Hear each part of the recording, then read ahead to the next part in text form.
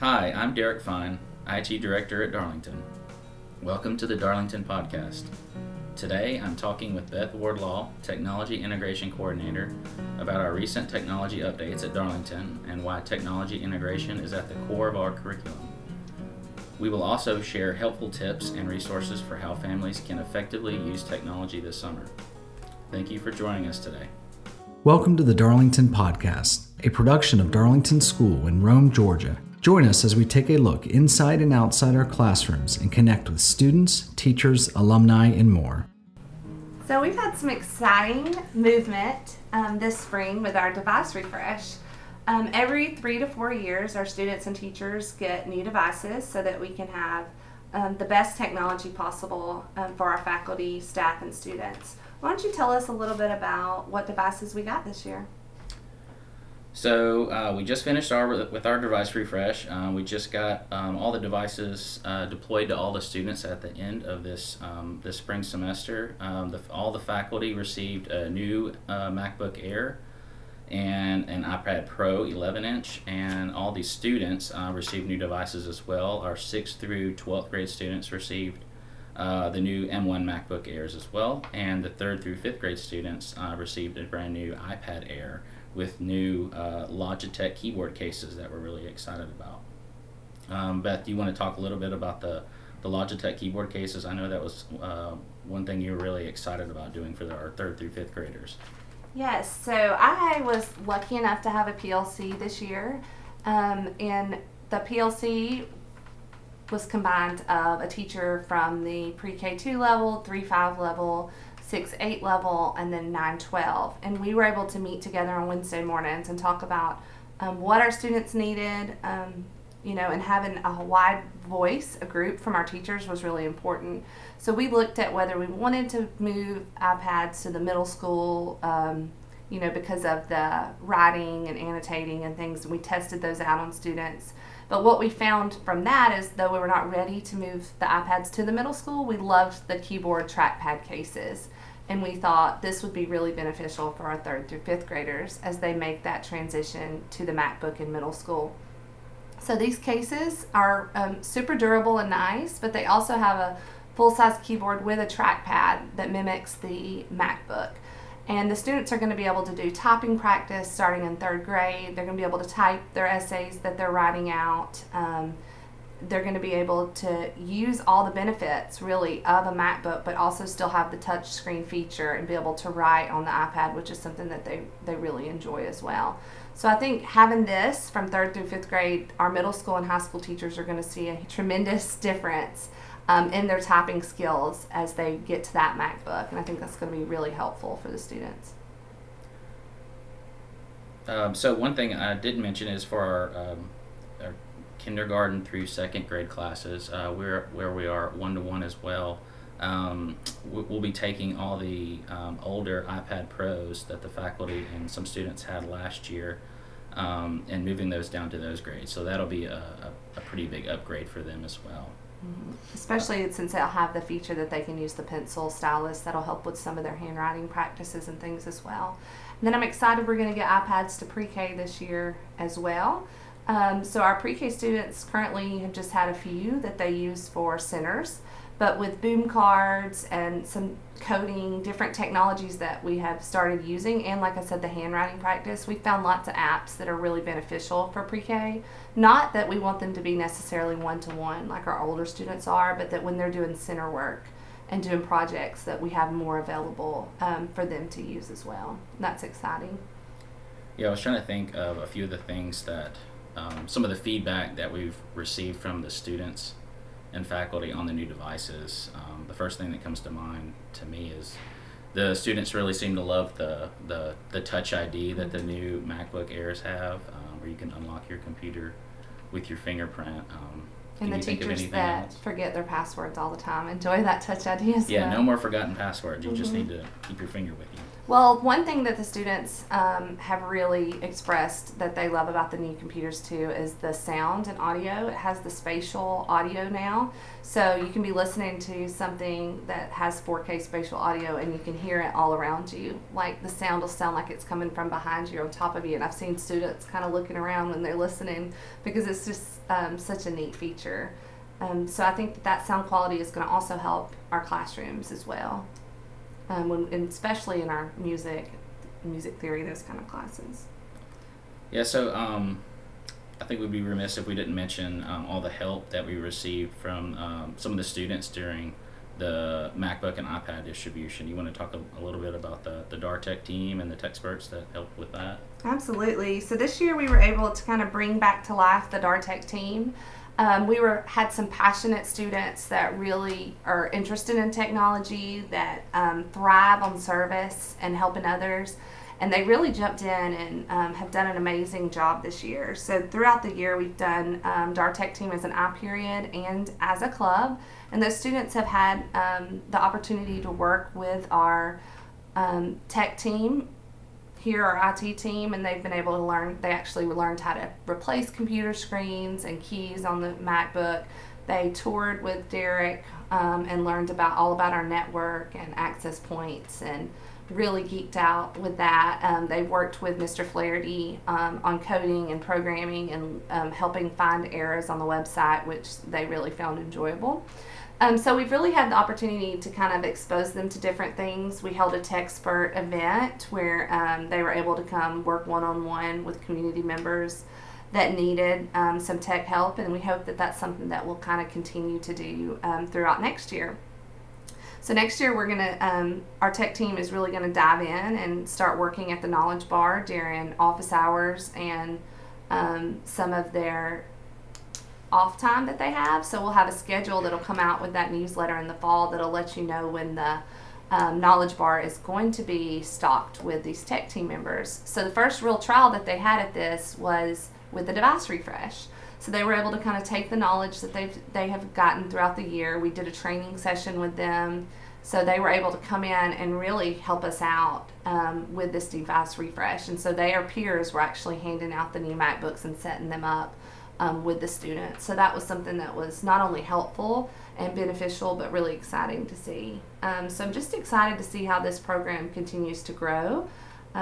We have Jack Yang is currently the president of the DARTech team. I believe Aiden Parsa may be taking that over, at least joining him next year in that endeavor as well. So I'm really excited to see that grow. Students, if you're listening and you're interested in joining the DARTech team, you can email dartechteam@darlingtonschool.org or reach out to me, and there's even some ways we can get you plugged in this summer helping us with the new smart panels and devices. So thinking about that, that's something else exciting we have coming on, with every classroom being upgraded with these new smart panels. Would you like to talk more about that?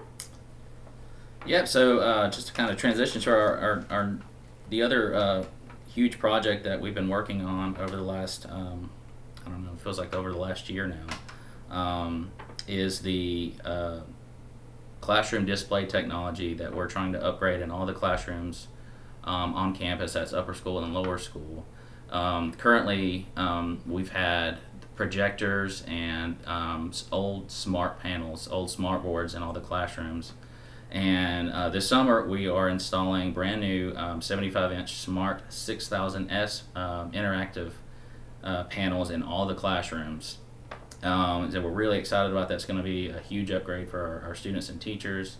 So we're removing the old projectors and kind of getting that old antiquated technology out of the classrooms, and putting these new really cool interactive panels in all the classrooms that are touch screens and allow teachers to create lessons to do on the board themselves, or they can have students come up and write and touch the board and do lessons on there as well. I think it's going to be a really great upgrade and really support our teachers and students in their learning.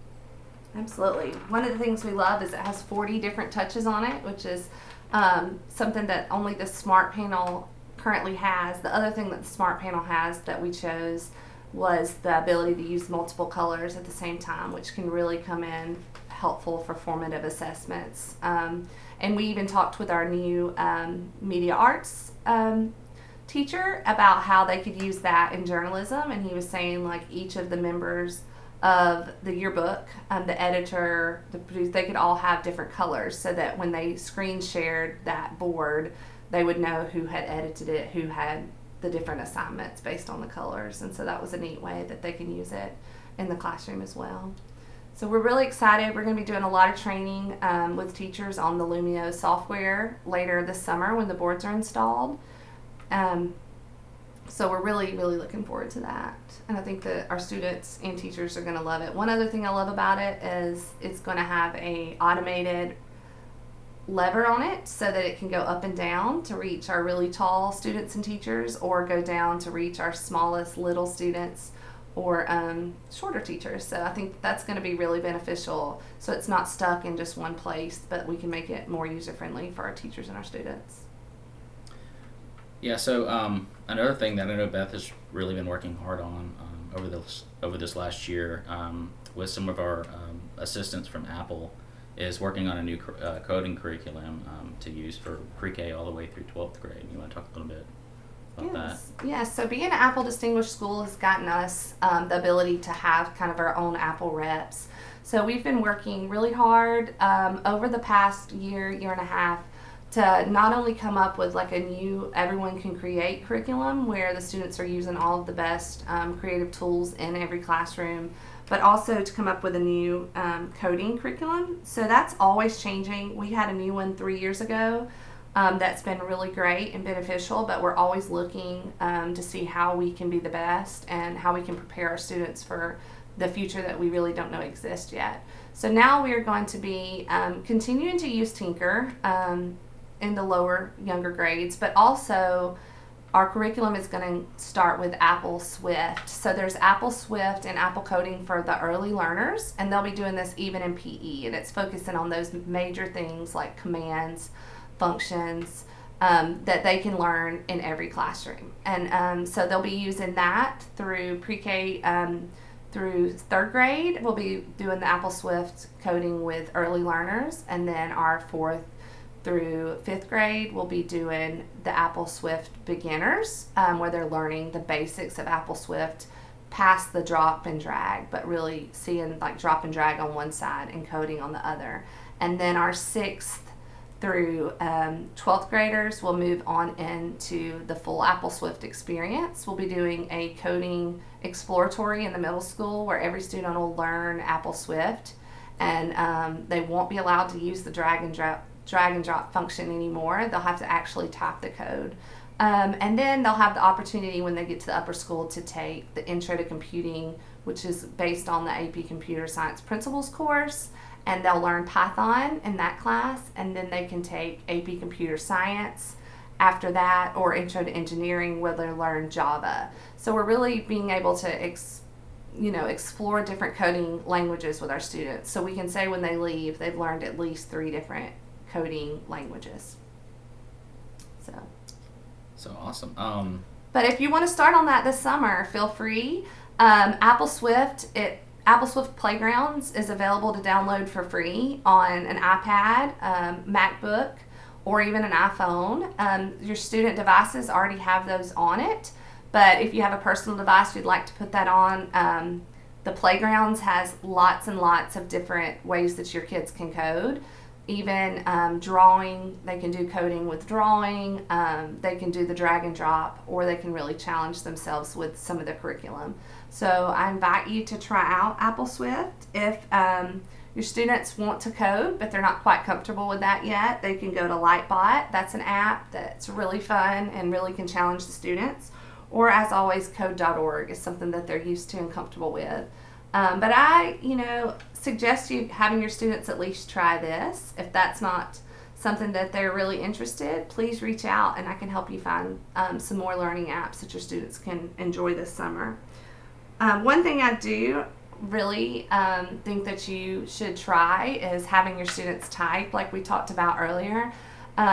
Getting them from the touch technology that they're used to on the phones and iPads to typing can be difficult.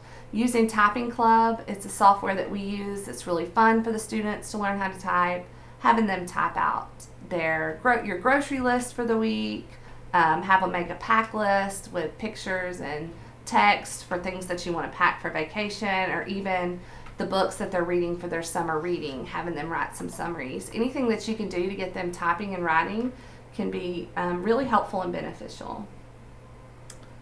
Lots of great info. Thank you, Beth, for joining me today to share some helpful information and resources with our Darlington families. As always, it's my pleasure. Please reach out to me if you have any other questions or tips for screen time or digital citizenship with your students. We're glad that you tuned in to this episode of the Darlington Podcast. Tune in each week wherever you like to listen to podcasts, and don't forget to subscribe. You can check out today's show notes at darlingtonschool.org/podcast. If you have any questions about today's program or ideas for future episodes, send an email to communications@darlingtonschool.org. The Darlington Podcast, a production of Darlington School in Rome, Georgia, is a collaboration between the Communication, Advancement, and IT teams, and the intro music is student-produced. See show notes and hear more episodes at www.darlingtonschool.org/podcast.